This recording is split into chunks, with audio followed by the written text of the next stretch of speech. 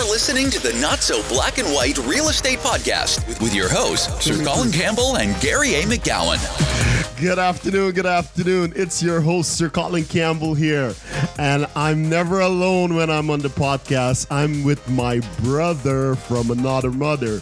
White mother. Gary A. McGowan. Today we had an amazing guest on the podcast today. It's someone that I think we've wanted to have this person on the podcast since we even started. But the moment we were challenged on getting her on the podcast, and we actually wrote it down. It's funny how quickly it became a reality. And in less than 3 months after writing it down and being challenged on it, in less than 3 months, we managed to have Dianna Kokoszka on the podcast. We had an amazing interview with her. Gary, you just take it away, man. Take it away. Thanks. No, it's pretty cool because, and what did it take? Apart from, us and more importantly, you creating a relationship with her so we could ask her. But at the end of the day, was it not just an ask? That's all it was. And it's funny because it's after the relationship was created, I remembered, oh, by the way, we did have that goal to have you on. Can we have you on the podcast? So the relationship never became about the podcast. No, that was a second thought. Yeah, it was just a second thought. Yeah. So who's Dianna Kokoszka? Why are we so excited to have her on? Well, let me share with you a little bit about her, and then Colin and I are going to share some of our ahas, perhaps from our interview with her. And anyways, here's Dianna. As a former CEO of KW Maps Coaching, Dianna is responsible for building the most powerful coaching and mastermind program in the industry. She has led a team of more than 100 Maps coaches who provide coaching programs tailor-made to help their clients build on the Keller Williams business models. Her entrepreneurial spirit and industry renown have resulted in many industry honors and awards, including the Stevie Award for the Best Sales Coaching Program, and appointed to the President of the United States Business Advisory Council. I like that one. Yeah, hey now. Denver Entrepreneur of the Year in 1984, in 1991, and Denver Businesswoman of the Year in 1986, 2003, and 2004. Unbelievable. Dianna's tenacity and ingenious methods have not only brought her press covers, they have brought her big business. She believes we are all creative, resourceful, and whole. May we empower others to actively engage and participate in their own involving transformations. She is big on that. Here's a few other of her awards. Businesswoman of the Year, which I mentioned, the Who's Who in America, Best of the Best in Real Estate, Top 50 Most Influential Women in Real Estate, Realtor of the Year, and many, many, many, many, many, many other accolades. She has definitely transformed the Keller Williams and really the real estate coaching industry with the programs that she's written and how she pours into those programs and really leads by example. Absolutely. And it's just interacting with Dianna over the last couple of months on a more deeper level. She's one of the most authentic people I know. And she's so caring. She genuinely cares about you and about your success and the life that you live, because she wants everyone around her to live a big life. Yeah. And this is somebody that's like, She walks her talk. In her first year, do you remember how many deals she said she 104 deals her first year. I was like, whoa. Yeah, there we go.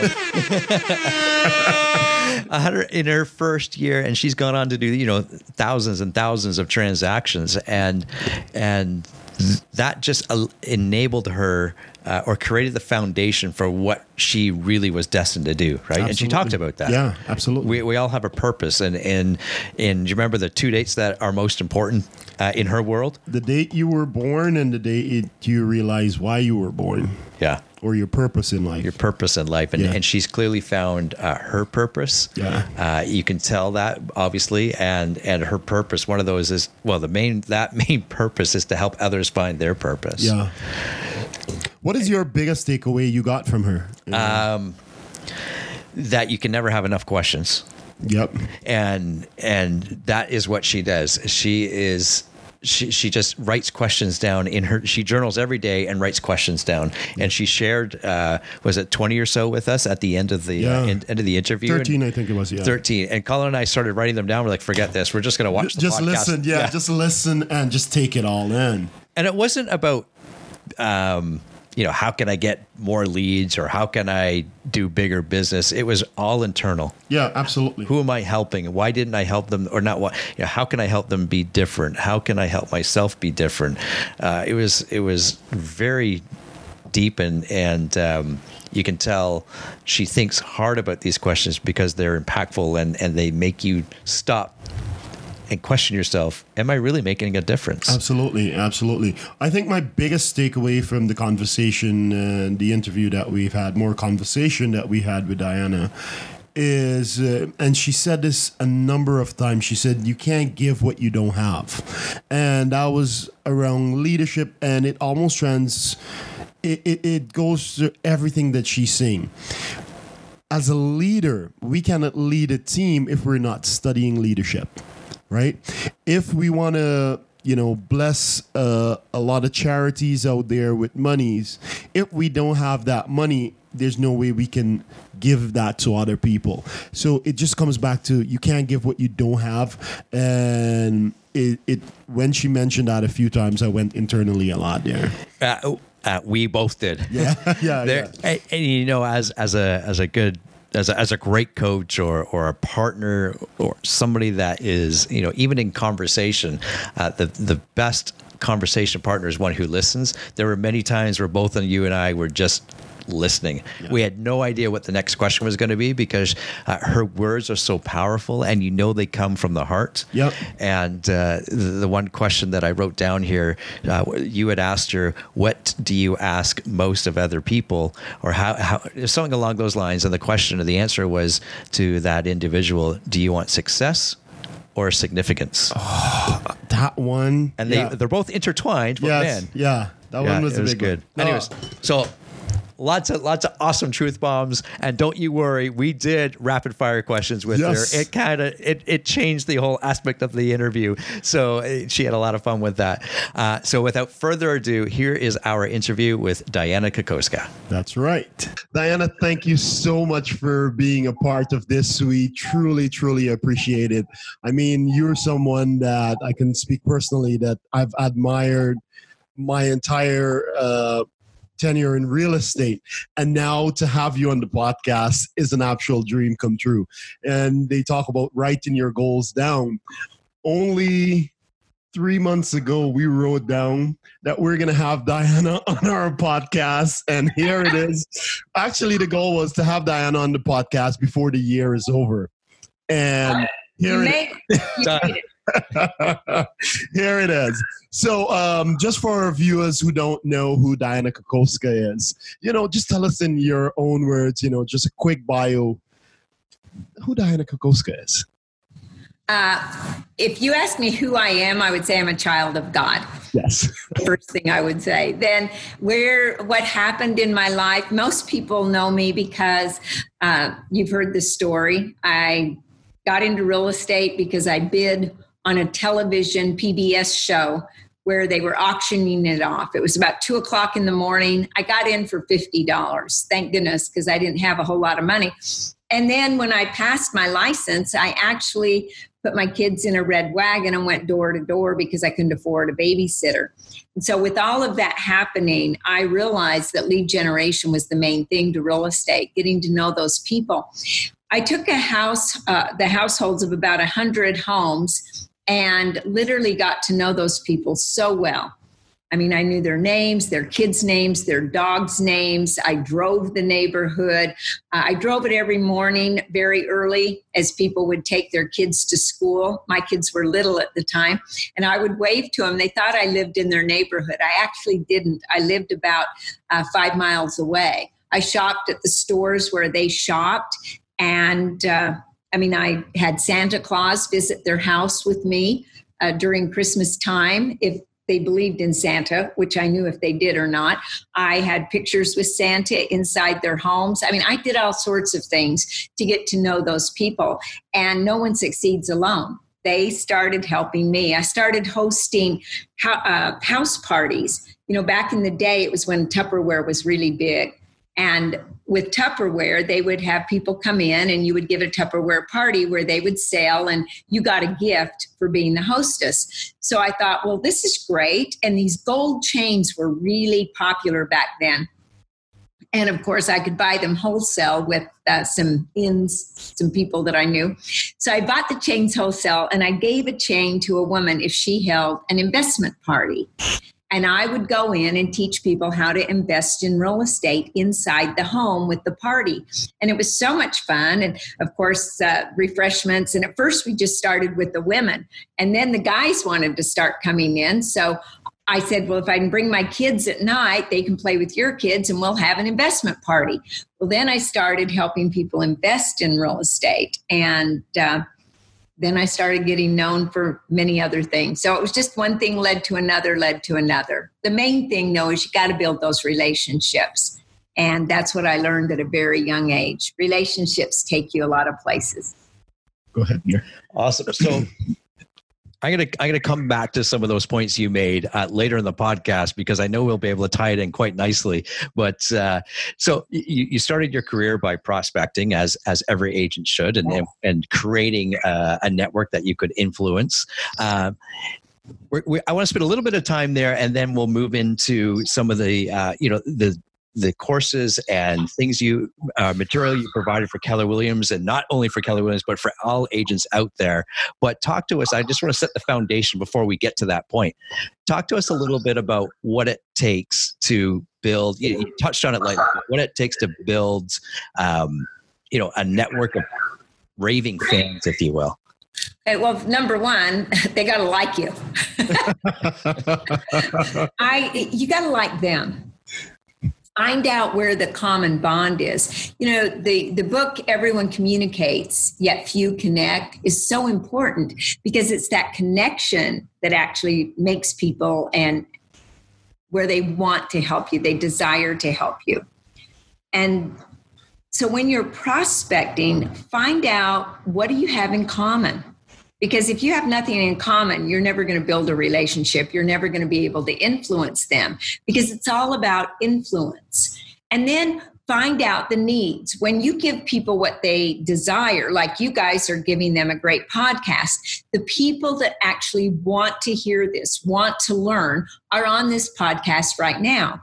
And the people that didn't want to be on it are not on it. Absolutely. That's so simple. So are you giving the people what they want? If they're not accepting it or not desiring it or not clamoring after it, then you're not giving them what they want. For example, HUD homes. Now, I know a lot of younger people don't want to hear about the past. It's like, oh my gosh, that's crazy. I move forward, yet I learn from the past. She's talking to you, Colin, by the way. Okay. That's exactly right. I know your number. Finding what people wanted. They wanted to get into the HUD homes. Back in those days, I mean, it was pretty bleak. Many HUD homes all over the place, only you couldn't get into them because every office had one key and one key only. So if an agent took that key out and my buyer wanted to see a HUD home, I couldn't show them any HUD home because there was only one key. So I said, well, every buyer wants to see a HUD home.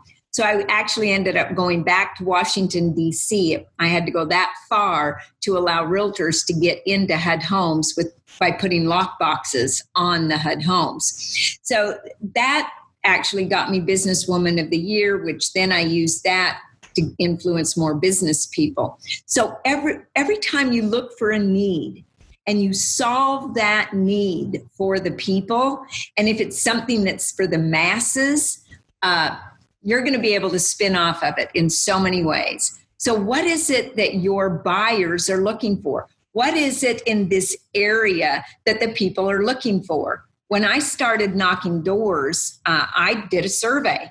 And of course, I would say, do you have 2 minutes to help me with the survey? And then you don't pause. You go right into the survey and they'll start answering. If you pause, you're dead. They'll say no. So I would ask them, like, do you think there's enough shopping in the area? Well, I knew there wasn't enough shopping. So that really got them talking, because I knew everybody wanted a grocery store because they were traveling about 5 miles to get to a grocery store. When you got 2 little kids in the car and a dog or whatever else, it gets crazy. So they would talk to me. And then I took it to King Soopers, which was a branch in a chain in Arvada, Colorado, Denver area. And I said, look how many people are saying they want a grocery store out here. And I only, went to 100 doors. There were about 900 doors, plus more and more people were buying homes, and they were building out in the area, and it was growing rapidly. Well, they let me know when they were going to build the store. I went back out. Now I had something to tell everybody. And I became known as the local expert, which is what Keller Williams likes you to be known for, right? That's why they gave us the app and everything else so we could do that. So when you think about it, what do your people need? What do your people want? And then figure out a way to give it to them, and they will beat down your door, right? So it sounds like every time you saw a challenge in the community, you just went out and solved that problem. And you made connection with the members of that community, which built relationships, which create raving fans. Right. And then the best question you can always ask the people that you like, obviously, and you build relationships with, is who do you know that I should know? And then would you make the introduction for me? And that led me to getting to know more and more and more people. See, people say to me, how did you sell 104 homes your very first year in real estate? One thing. Sorry, how much was that again? Sorry, 104 homes my first year. No one has ever done that by themselves. Yes, if you have a team, I'm sure you could beat that. Even your first year, though, I doubt it. I don't know. Impressive. My goal was 100. See, nobody ever told me you couldn't do it. That was the funny part. And I never went into the office really to talk to the negative people. I would go in for their sales meetings, and that's about the only time they would see me. I would go in the evening time just to put my listings and my sales, because they had a sales board and that, and they wanted you to write them on. And that was about it. Short of that, I was never in the office. I was out meeting the people. So become an expert somewhere. Know that area better than anybody else. Get to know the people better than anybody else. People they want to belong to something right now. And they have a community where most people don't even know their next door neighbors. Yeah. Now, when you started, you said your first year you sold 104 homes. Your goal was to sell 100 homes. Yes. In your circle, or who did you know that was selling 100 homes? Well, I didn't know any realtors. I only knew the one that had sold me my house, and she kept bugging me to be in real estate because she said, you just have a knack. You'd be so good. Roseanne was her name. And I bought my first house when I was in college, and then immediately bought the second house, which I got married, I raised a family, and stayed in that house clear up until they were 18. I was too busy to move. People go, you're in real estate and you don't move? I go, I don't have time to move. I wanted to help people. And the 100 homes, the 104 homes just seemed pretty natural and pretty easy. No, it made I have a question. I got to jump in there. Sorry. Go ahead. What do you think? So you're the realtor that purchased the home for you. What do you think she saw in you to know that you would be an outstanding realtor? What did she see? She just told me that I cared about people, and that I'd been a waitress back in the day. They call them servers now, right? And I had always been in the service industry. I started working when I was 5. I was over the magazine rack in my mother and dad's grocery store. And I was taught back then that if somebody came in and picked up a magazine with a car on it, that I was to grab every magazine that had a car on it and say, oh, if you like that one, you might like this one too. And I got paid per magazine. So I sold a lot of magazines. And then, of course, as I grew, when I was 8 years old, if you can imagine now, they would never allow this. I was at the cash register. I actually had to stand on a 3-step stool to get to the cash register to ring up all the things and to give change. So being good in math came about from all of that, right? I had been taught to upsell, like when somebody came through and they had cantaloupe in their cart, I would say, have you ever tried cantaloupe and ice cream together? It's really good. Or if they had ice cream, I'd go, do you have all the toppings that you need? Don't you think you should get whipped cream and nuts to put on top of that with that caramel, right? And so Dad taught us really well to always ask. So when I started real estate, it was simple for me to go in, and if I was going to list a home, I said to them, well, as long as I'm coming out, do you have any other properties we should be looking at?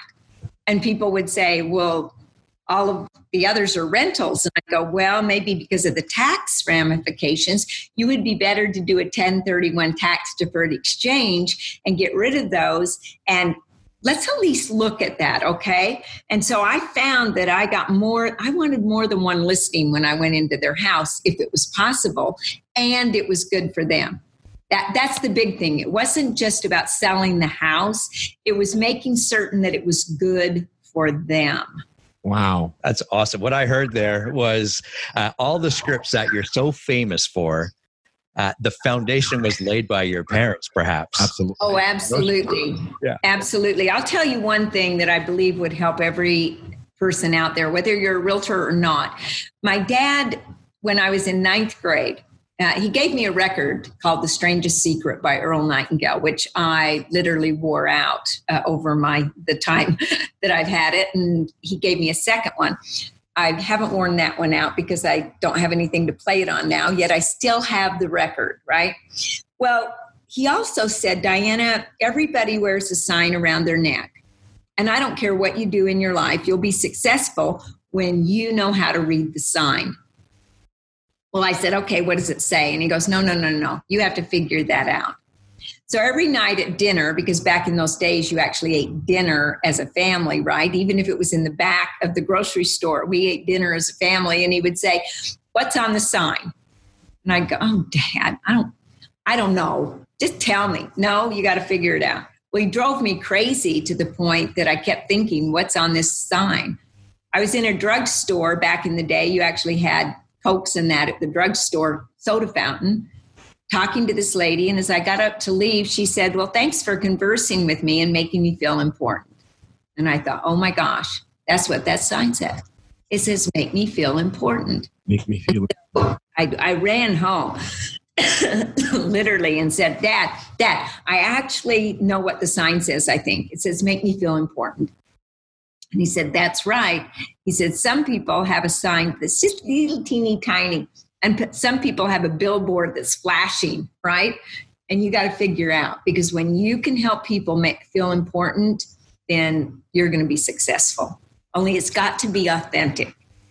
Absolutely. A lot of people say things and, they're kind of slimy. I don't know what other word to say or use. They're so nice to you and they smile at you and they act like that they like you. Only, no, they like what you can give to them or what you can do for them. There are people that love people and use things. And that's who I want to be all my life. Love people and use things.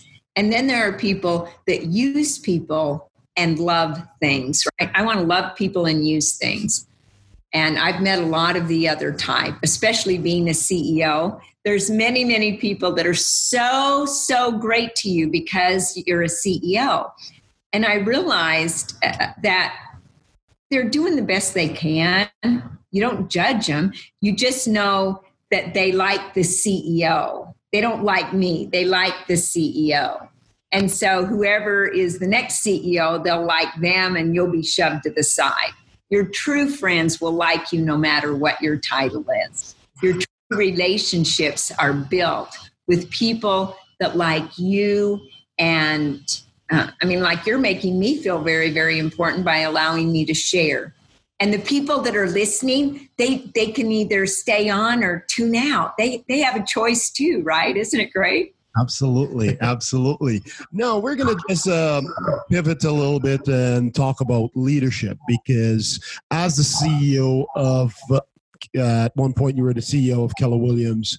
Of MAPS Coaching. MAPS Coaching, my apologies. MAPS Coaching. No, that's okay. I just wanted to make sure I was authentic there. Yeah, CEO of MAPS Coaching, and you're known for being a great leader and influencing a lot of hundreds, if not thousands, of agents. I think my first question to you is, or our first question to you is, what does leadership mean to Dianna? Well, to me, leadership is very, very important, because leadership, well, if people aren't following you, you look behind you and nobody's there, you're just out taking a hike, right? You're not a leader. A lot of people think they have to have a title to be a leader.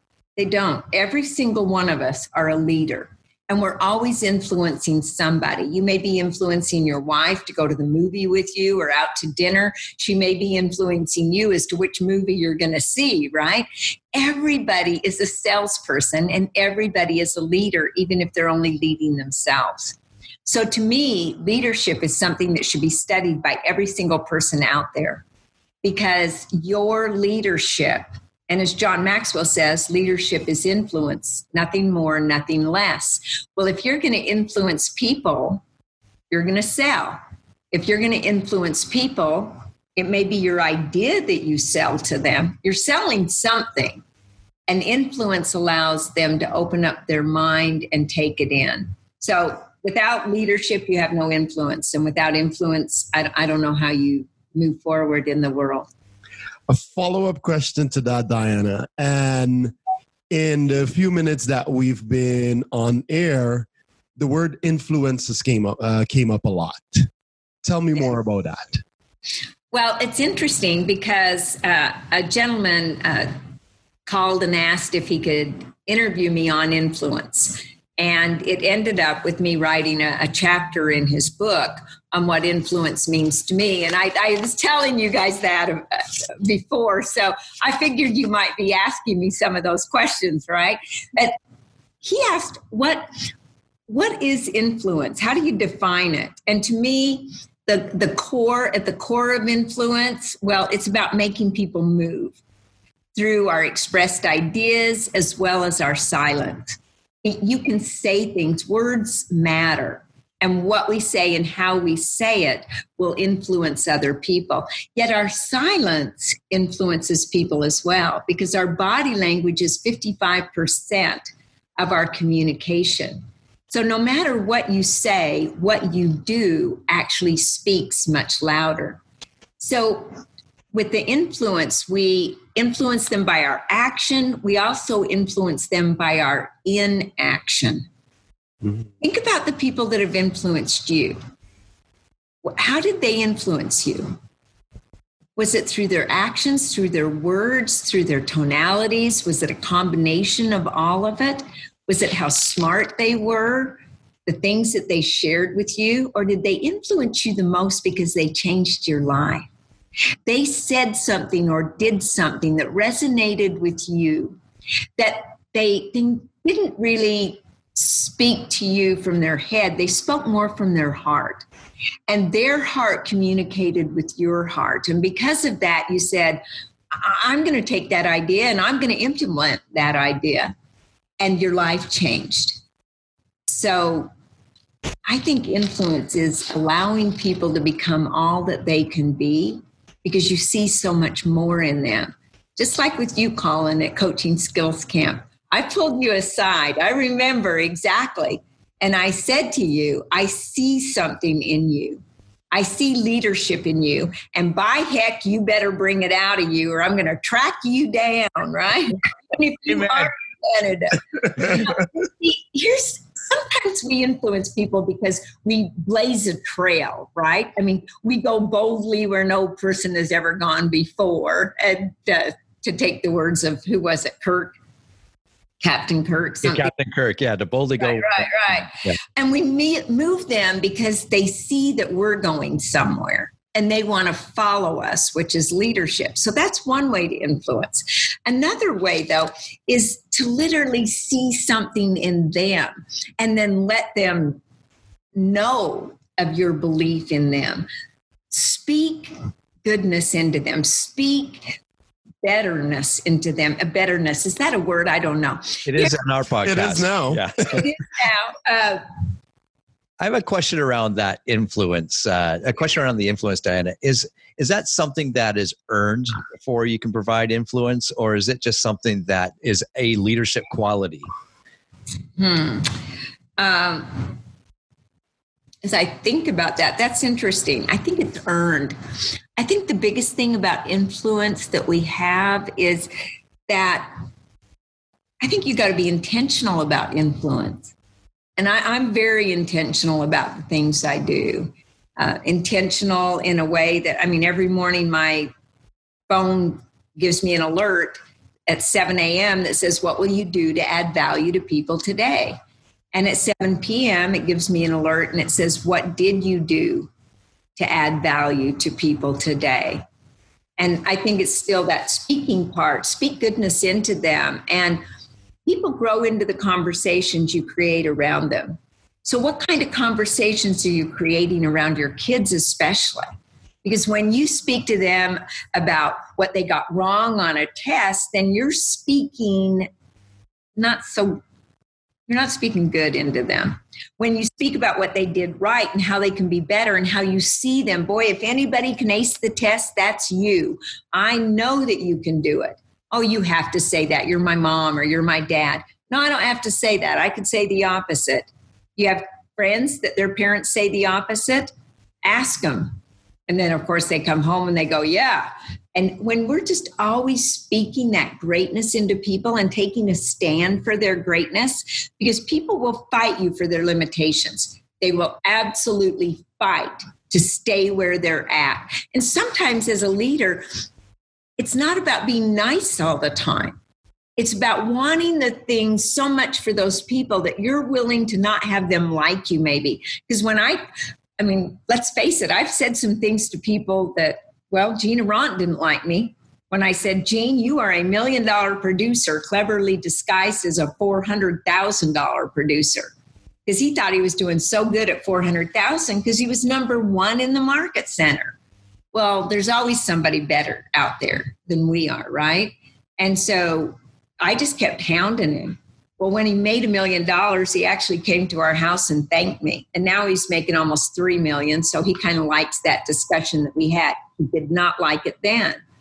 I don't know if you liked the discussion we had, Colin. I just know that what I saw in you, you needed to bring out. And I think you liked it.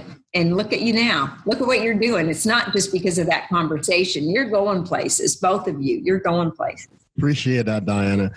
Question about that last comment you made, where, and as leaders, sometimes it can be challenging to have open and honest conversation with the people that we lead and the people around us, but at the same time, we want to speak greatness into them. How do we walk that thin and narrow line?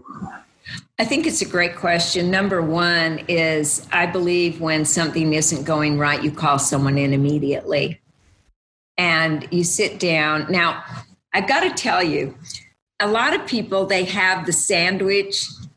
In Australia, they call it the crap-filled lolly. Right? Where you tell them something good, then you tell them something bad, then you tell them something good, right? And I love that when I heard the Australian people say, oh, that's the crap-filled lolly. We don't do that.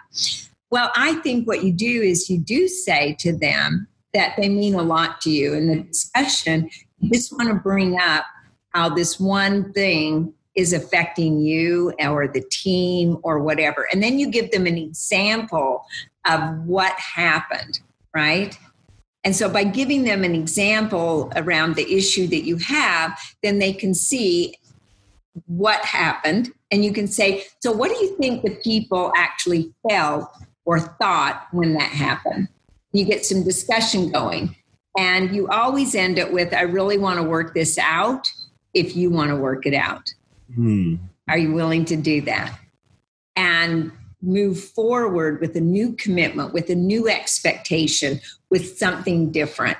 But I think you owe it to them to do it quickly. You owe it to them to give an example, and you owe it to them to allow them to get better. To just be called in and said, hey, goodbye, so to speak, because of this reason, short of stealing or doing something illegal, I think you're not, I don't think you're a very good leader. I think you need to give feedback to people and give them a chance to change. And as a leader who has been a CEO, recognized for multiple accolades, what questions are you asking of the people you lead to allow them to think much bigger and to live, an empowered life? Boy, you guys have some really good questions. It would be nice to have them before the thing started. I love how you put us on the spot. No, I actually have some very good questions I ask people. Number one is, what is more important to you at this time in your life, success or significance?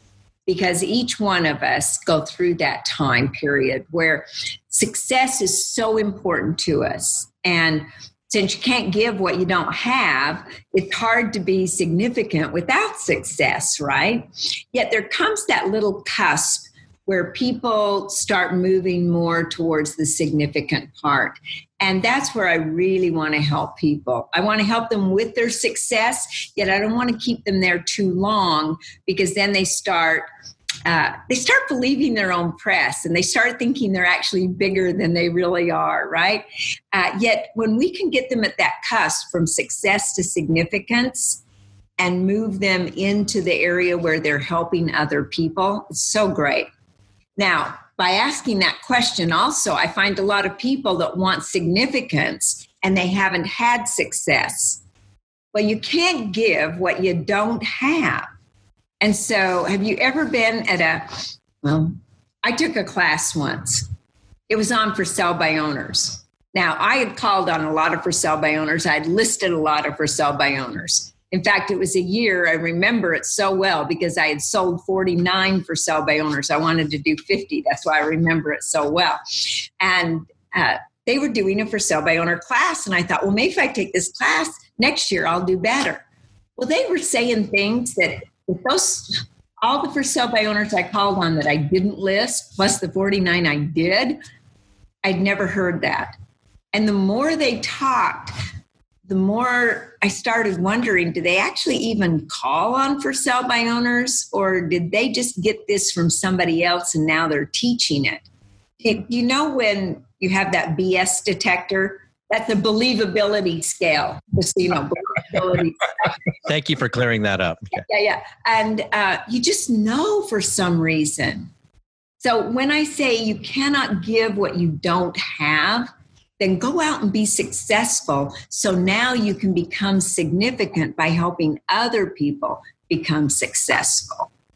Another question I like to ask them is, what are your strengths? In fact, on my Facebook page, I challenged everyone to write down 100 strengths. And I said, now, the minute you read this and you're going to say, oh, no, I don't have 100. Yes, you do. Go find them. And it's amazing how many people are now writing back to me saying, I was at 57 and thought I was over. And now they've gotten to over 100. One guy ended up with 107 and he was stuck at 10, right? We all have them. God gave us so many. So I asked them, what are their 100 strengths? The other part, what are your values? What are your values? Do you really think about those values? And do an exercise where you not only just choose your values, you actually write out the definition of those values. And then you write out where those values showed up in your life. By doing that one exercise, it's amazing how clear you can become in what you truly want to do with your life. I always say there's 2 dates that are so important in everyone's life. The first one is the day you're born. And the second one is the day that you realize why you were born. That purpose, that drive, that determination, will show up. So I like to help people find out, what is their purpose? Why were they put here on earth? What is it that they're to do? And then just help them do it. I love it. And the value question, what are your values? A lot of us know what they are, but we've not really wrote them down or talked them out loud. I think that is such a powerful exercise. Well, and how much do we really work on ourselves? I know when I was younger, I have to tell you, I wanted to change everybody else. If only they would be this way, then I would be better. If only this would happen. I was coaching someone, this is last year, and he said, well, if my mom would have been better, then I could be better. And I said, I get that. Now, let me ask you, if you went to the doctor and you were ill and he wrote out a prescription, should he write it out for his mom, or should he write it out or for your mom or for you? And he goes, well, why would he write it out for my mom? And I go, well, because if your mom got better, then you would get better. And he was a little upset over that comment. And I go, no, see, correcting ourselves, that's the hardest, that's the most challenging thing in the world, is to correct ourselves. Yet, unless we work on ourselves, we'll never be able to help anybody else. Never.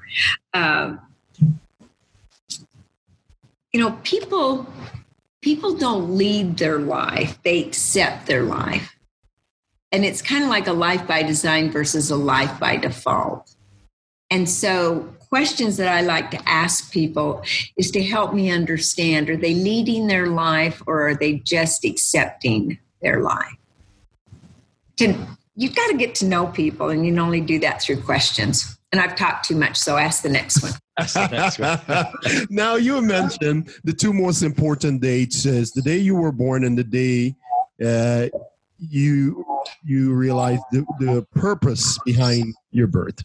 How does one figure that out? Because in a world where there's so much, there's the cliche, what is your why? How does one figure out their purpose on this beautiful blue planet that we have?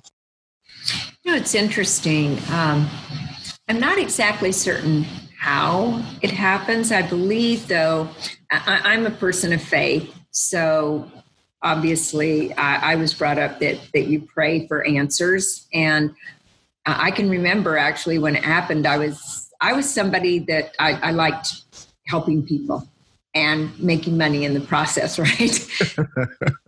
I would learn to dance, and so I taught dance. And I learned to twirl a baton, so I taught baton. And it was in one of those baton classes that I really realized that I was a teacher at heart. And I was here to add, I didn't think of adding value until later. I was here to help people learn things. And so I realized I had to learn everything I possibly could to help them. I couldn't help them twirl the baton until I knew how to do it better. And every time I would learn something, I'd go back and teach them. It just came to me that that's what it was. In second grade, Mrs. Perry said, you do realize you're a leader. And I go, what? And she goes, well, everybody follows you. I mean, anything you do, I know if I can get you to do it, they'll do it, right? And so she put that leadership into my head, and I knew that I was here to lead others. So I think it's being aware of what's happening around you, being aware of when your heart sings, being aware of the things that you don't like. Because if you made a list of everything you didn't like, it would be crystal clear of what you did like. It's that contrast that allows life to become so full and for you to know why your purpose and why you're here. Because if it makes your heart sing, that's probably pretty close to your purpose, right? Absolutely. So just know. Absolutely. Love it. Love it. So we want to do something kind of fun with you, Dianna, if that's okay. Okay. And ask some rapid fire questions. And these will be one word or two word type answers. They will all be serious. You can see me shaking my head. I like to have fun. You do realize that. We're going to have some fun right now. So I'm gonna play some music in the background, and we'll ask you some of these fun questions, rapid fire questions. All right. What is your favorite? We'll start off easy. Favorite season of the year? Oh, Christmas. It's not a season. It is a holiday. And so anytime around Christmas, all right? Perfect. I like, this is my favorite one, actually. Is it wrong for a vegetarian to eat animal crackers?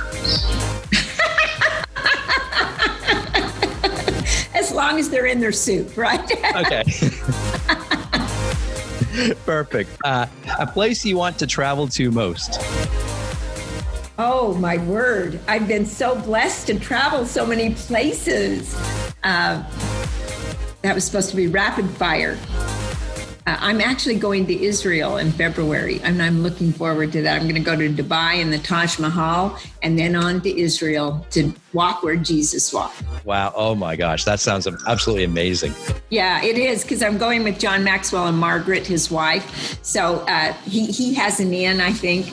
I keep telling him, you have an in with all that stuff. Yeah. Yeah. Awesome. Favorite junk food? Popcorn. Is double dipping at a party ever acceptable? No. Have I done it? Yes. Yes.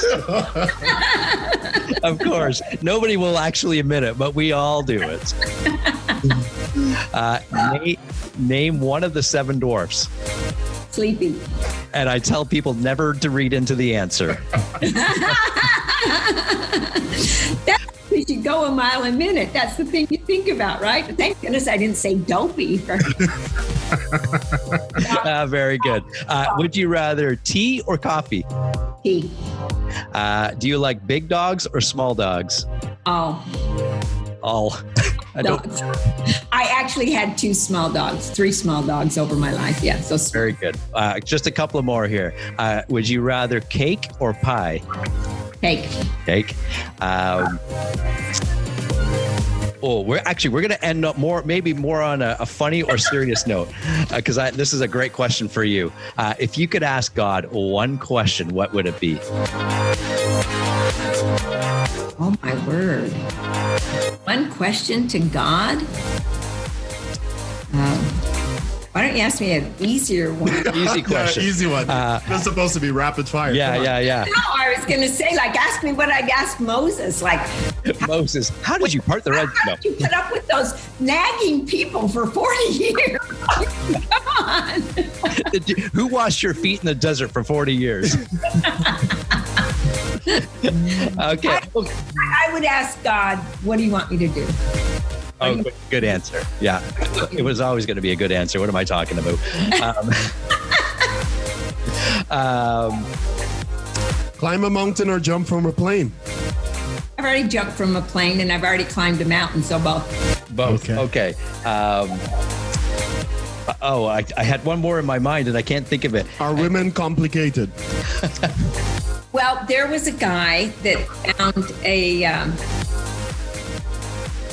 a bottle on the sand, right? Like one of those genie lamp type things. And he rubbed it and the genie came out and he said, you get one wish. And he said, well, I've always wanted to go to Hawaii and I cannot, I can't fly. It scares me. So I want to drive. So will you build a bridge to Hawaii? And he goes, oh, no, that's too complicated. And he goes, okay, he says, you need another wish. And he goes, okay, I want to figure out, how does my wife think? I mean, how do women think? And the genie said, how do you want that highway to be 2 lanes or 4? That might be the best answer we've ever gotten. That's the best answer for Are Women Complicated? I love it. Very good. Thank you for putting up with us on that. It's a lot of fun, actually. We get I love it. I love it. Some funny and interesting answers. And for the queen of questions, for us to ask you such random, silly questions, it's great to see your response to them. It's priceless, actually. Yeah. Awesome. So I don't know how we go back to leadership or anything serious. We're going to jump right back into leadership. But we will. Okay, back into leadership. Now, you had mentioned when you were around grade 2, your teacher mentioned, that she saw leadership in you. And so between that moment to today and everything in between and building a massive business, leading so many people. What limiting beliefs you had to overcome during that time? Limiting beliefs that I had to overcome. Number one, that I deserved a lot of it. I came from a very small town, and it was interesting because I always said it was easy to be like student body president and head cheerleader and all that because there weren't that many kids. And yet I think back now and I go, well, there were only 4 cheerleaders, and yet there were hundreds of students. So why did I think that? I don't know. Yet it was a limiting belief that it was like I was always in leadership because there weren't that many, right? So, or then I went through, did I actually deserve it? Because now there's thousands of people that were in real estate, and now can I do this? Every year, January 1st, the very first thought I had was, will I be able to do it again next year? I mean, you go from 104, well, then you got to go to 125, and then you got to go to 150 or 200. And when we got up to 350, and there were 2 admin people, and Sean, my son, myself, and my other son, who's now a doctor, he would come in during summertime and help us, and we had a runner, right? I mean, that isn't a whole lot of people selling 350 houses, and you'd get up and go, oh my gosh, can I do it again? Should I add more people? What should I do? It was a limiting belief. I found that people would say, your expectations are so high, your standards are so high. And I had to overcome that limiting belief that, well, maybe I am too hard on people. We all have things that we're going through. The big one, though, was do I deserve this? Seeing so many people that weren't doing that well. Okay. Yet I realized that can't give what you don't have. So I realized by making a lot of money, I can give a lot of money away. And it's so much fun to be able, like, I love Christmas. You grab a family and you buy a bunch of stuff for them and you put it on their doorstep and you ring the bell and you run like heck, right? And the kids and we would all hide either, down in the car or around the trees or whatever, and watch them come to the door and see all that stuff, and they'd holler and, Mom, I don't know, there's a bunch of stuff at the door. And if their window was open, you could see what was going on. I mean, it's so great to be able on Christmas Eve to actually feed the homeless and see over 400 and some people show up for a sit-down dinner. I mean, you can't do that unless you're successful. You can't help people unless you have it to help them with. That's why whoever's listening to this, really learn all that you can learn. Learn like you'll live forever and live like you'll die tomorrow, right? Because you can't give what you don't have. And literally make a lot of money. Give it away. Do good with it, because money is good for the good it can do. People say, well, I don't want to make a lot of money because, a rich man can't get into heaven and you can go through the eye of a needle. Well, do they realize the eye of the needle is a gate? Right. It's a gate in Israel, and it's big. Okay? It's not the needle like you sew with. And so many people don't know that. And so go be as rich as you can be and look at the good Bill Gates is doing. My word, I just hope that God blesses them all to make more money. People that'll give it away, let them have more, because they'll help more people than the people that make a little and hang on to all of it, right? Because that's where the real greed comes in. That's the love of money, when I got to hang on to everything I've got. Well, that's because we're not making enough.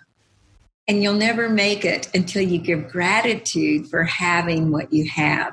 You can never go to the next level until you give gratitude here. And once you give gratitude here, you're in a vibration. I do a lot with energy because of physics and that. And when you're in a vibration, you're sending out energy, and that energy is attracting the same type of vibration. So that's why when you complain, you get more to complain about. And when you give gratitude, you get more to be grateful for.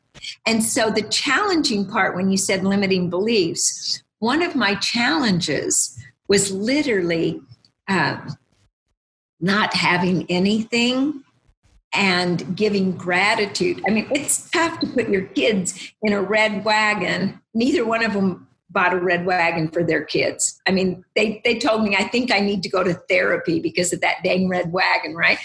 That was challenging to put my kids in a red wagon, having them scream and holler and wanting to go places and do other things, and to do that.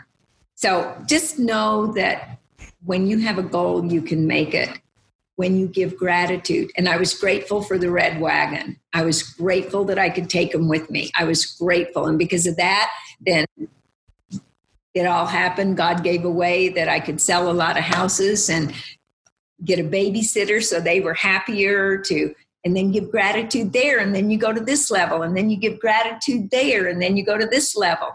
So don't be grateful for all things. It tells us to be grateful in all things. That one word makes such a difference. Don't be grateful for all things. Be grateful in all things, and then you'll have more to be grateful for. That sounded like a sermon. I apologize. No, you preach, Dianna, preach. Yeah. Now, you were talking there about breakthrough, and that is what came to mind as you were mentioning that. And for a lot of our listeners who are real estate agents, investors, and so on, because I've noticed agents who are making around the 500, 600,000 GCI, breaking through that $1 million GCI becomes very challenging. Mm-hmm. What is required? Their financial thermostat. Go ahead. So tell us, what is required from that person to break through that $1 million GCI? Well, it goes back to that deserving. Do you deserve to make $1 million? If your financial thermostat is not at $1 million, if you don't know what you would do with the money, chances are you're never going to make it, right? Because if you've been doing 500,000, that's where your financial thermostat is. In fact, you tell me how much you made last year, and I'll tell you where your financial thermostat is. It's right there. Because you'll sabotage deals, you'll make stuff up, you'll upset people, you'll do something that makes you stay at that 500,000. And so we've got to start thinking bigger. And so what are people doing to think bigger? I mean, do you take the Rob report? Do you go out and look at expensive things? Do you tour $1 million homes if you don't live in one? What do you do to increase your financial thermostat? Because once a brain is expanded, it can never go back to its original size. The checkbook exercise that I wrote into bold, where you literally started out with $1,000, and then every day you had to double the amount, and you had to spend it all on different things. There comes a point where you don't know what else to do except for give it away. So just the mere fact that you're going, what would I do with $100,000 in one day? What would I do with $200,000 in one day? And you go, well, that's crazy. I'm not going to make that. Well, first of all, if you say that, you won't.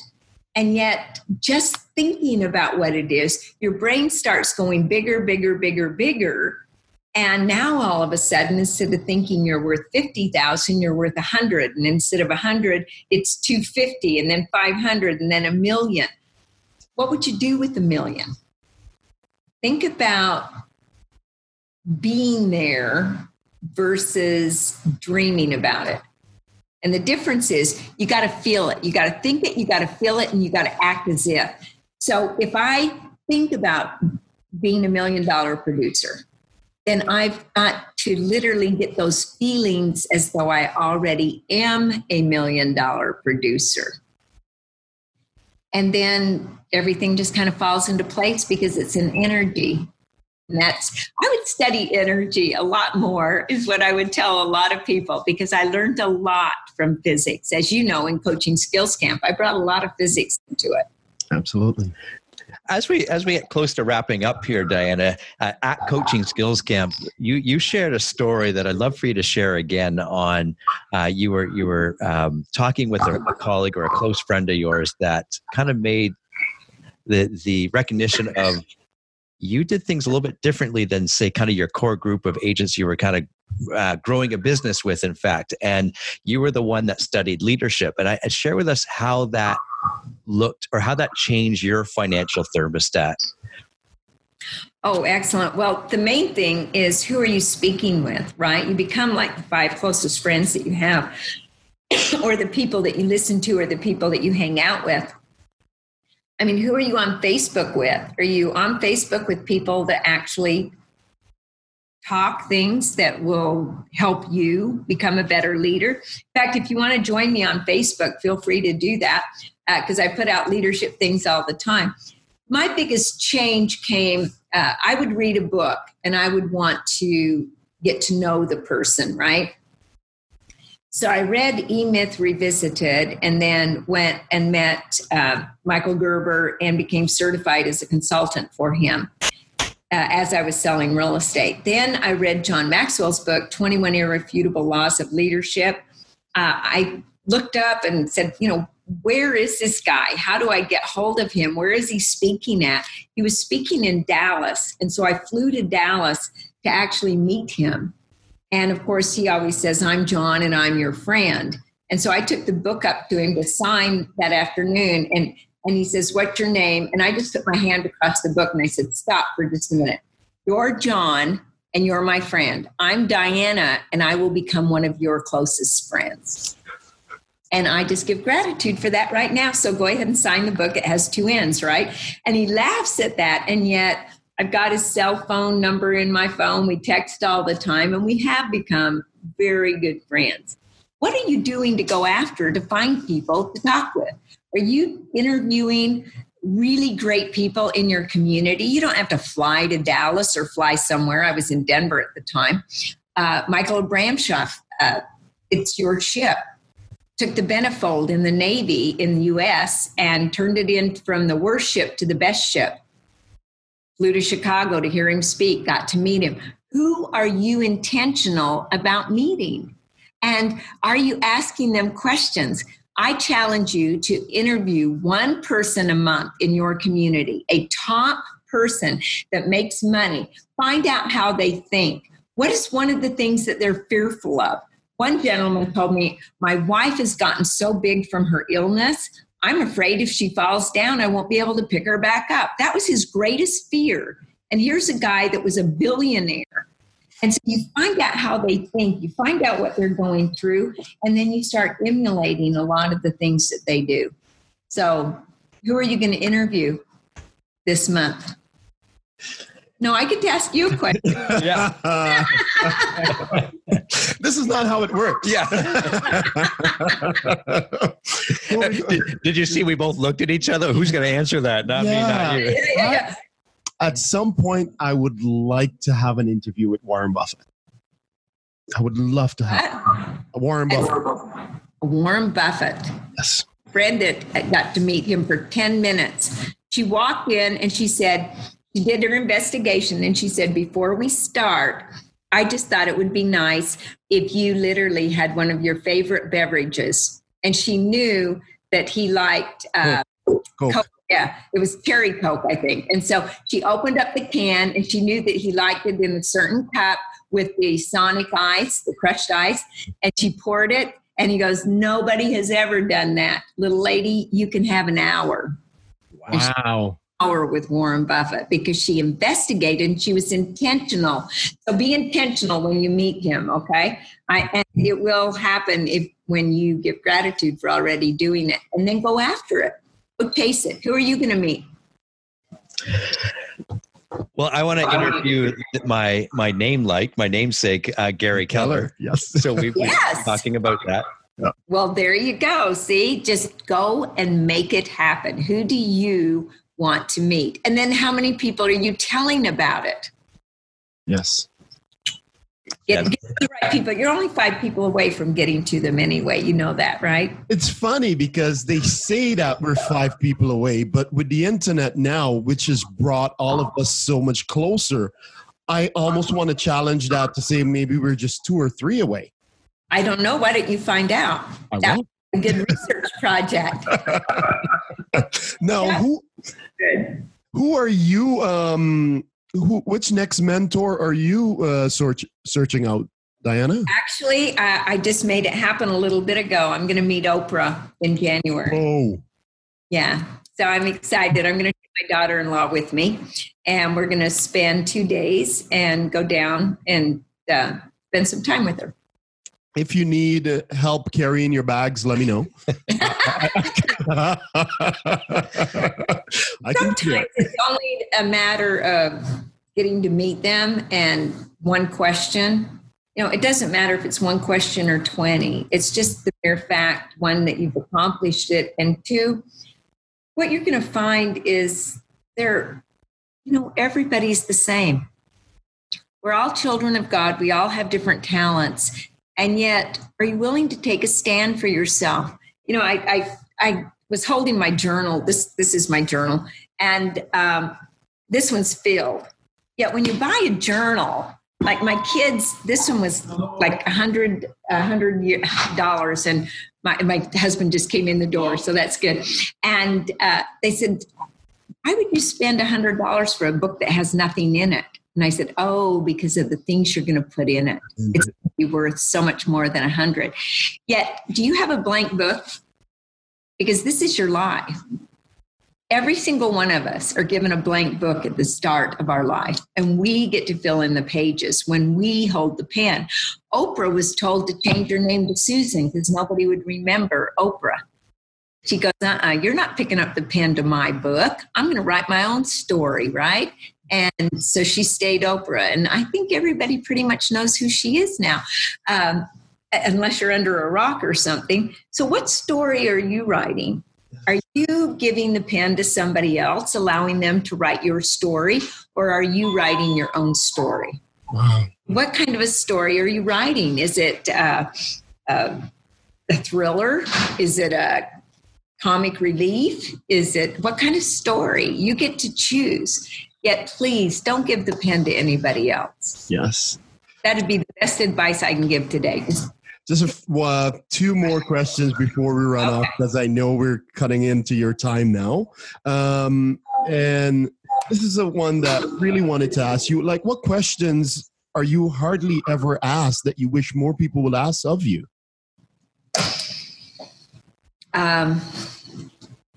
What question am I hardly ever asked? It's a great question. I don't know. I've asked so many questions. I don't know. Probably more questions about how great my mom and dad were. And tell us. Yeah. My mother was way ahead of her time. Way ahead of her time. She did rotisserie chickens before anybody ever did them. Hoagie sandwiches that she sold. And she'd bring people in to learn how to make chocolates. And then they would put packages together of the chocolates so you could buy them at the grocery store. I don't know. That'd be great. Some questions, though, I like to ask people, because I've just thought of some of them that you asked me before, like, how are you investing in yourself? How do you see yourself? How's your self-image? Those are some questions I like to ask other folks. And those are questions that have never really been asked of me. Are you genuinely interested in other people? How do you intend to make a difference in your life and the lives of other people? Well, I don't know if any of those will help you. The big one is in real estate was, who do you know that I should know? That's how we're going to end. That's how we're going to end the podcast. Well, and I think we did the questioning wrong. We should have led with that last question. We should have led with that last question. Yeah, that's right. Well, okay. So one thing though, I do want to say to people right now, at the Christmas time and the end of the year, it's really a great time for reflection. go back through. This is one thing that helped me. I don't know if it'll help you or not. It's a challenge, though. You should go back through your calendar day by day through the entire year and see where you actually spent your time. Who did you spend your time with? And sometimes you find out that you spend your time with people that did the least of what you asked them to do. They took more of your time. And you find that you were in the 80% of things you shouldn't have been doing when you should have been in the prospecting and all of those items. It's such a great reflection time. And there's questions that you can ask. I'm just going through my journal right now because it's, I can even send some of these to you, Colin, if you like. That would be lovely. My self-analysis. Have I obtained the goal that I established as my objective for this year? Have I delivered service of the best possible quality of which I was capable of? Or could I have improved any part of the service I gave? Have I delivered service in the greatest possible quantity of which I was capable? Has the spirit of my conduct been harmonious and cooperative at all times? Have I permitted the habit of procrastination to decrease my efficiency? And if so, to what extent? Have I improved my personality? And if so, in what ways? Have I been persistent in following my plans through to completion? Have I reached decisions promptly and definitely on all occasions? Have I permitted any one or more of the 6 basic fears to decrease my efficiency? Have I been overcautious or undercautious? Has my relationship with my associates been pleasant or unpleasant? What fault of it is mine? Have I dissipated any of my energy through lack of concentration or effort? Have I been open-minded and tolerant in connection with all subjects? Those are 13 of them. I actually have 29 that I go through. But that's what I mean when you keep a journal and you start refining what it is that you want. You can go back to it. And I go back to those pages at the end of every year and answer those questions. Sometimes it's real fun and I get to see all the greatness. And sometimes it's real ugly and I get to see the things that I wish that I could have undone. And then I give gratitude for my humanness because see, fish don't swim in pure water, do they? They only stay alive when the water is kind of mucky. Well, I'm a human and I'm still alive, so I'm kind of mucky, right? And I'm still swimming in that mucky water, working to get as good as I can get. And I just wish the best for everybody out there. Happy holidays, Merry Christmas, Happy Hanukkah, whatever you worship, okay? Dianna, thank you so, so much. What is next? Before you go, what is next for Dianna and how can we help you? Because you're so grateful of your time with us. You know what? I'm here to add value and to make a difference. I know that's why I'm here, and I'll continue to do that. Get on my Facebook page and follow some of the things, and you'll see, okay? And what's your Facebook page? It's just Dianna Kokoszka. It's a fan page. I guess that's what they call it. I have no idea. I'm just learning all this. It's so much fun. I mean, literally, I just posted before I got on here some things about finances that I was reading in Success Magazine. And so I shared some of the things that we all have to do to be, it's not how much you make, it's how much you keep. And that's what I titled it. So get on there and see. I got some good ideas for you, okay? Do it. Dianna, thank you so much. Okay, see you guys. Bye-bye. We hope you enjoyed this episode. Make sure to click the subscribe button so new episodes will automatically be downloaded to your device. Please help us reach more people by leaving a rating and a review on your podcast player of choice. Now go make it an amazing day for somebody.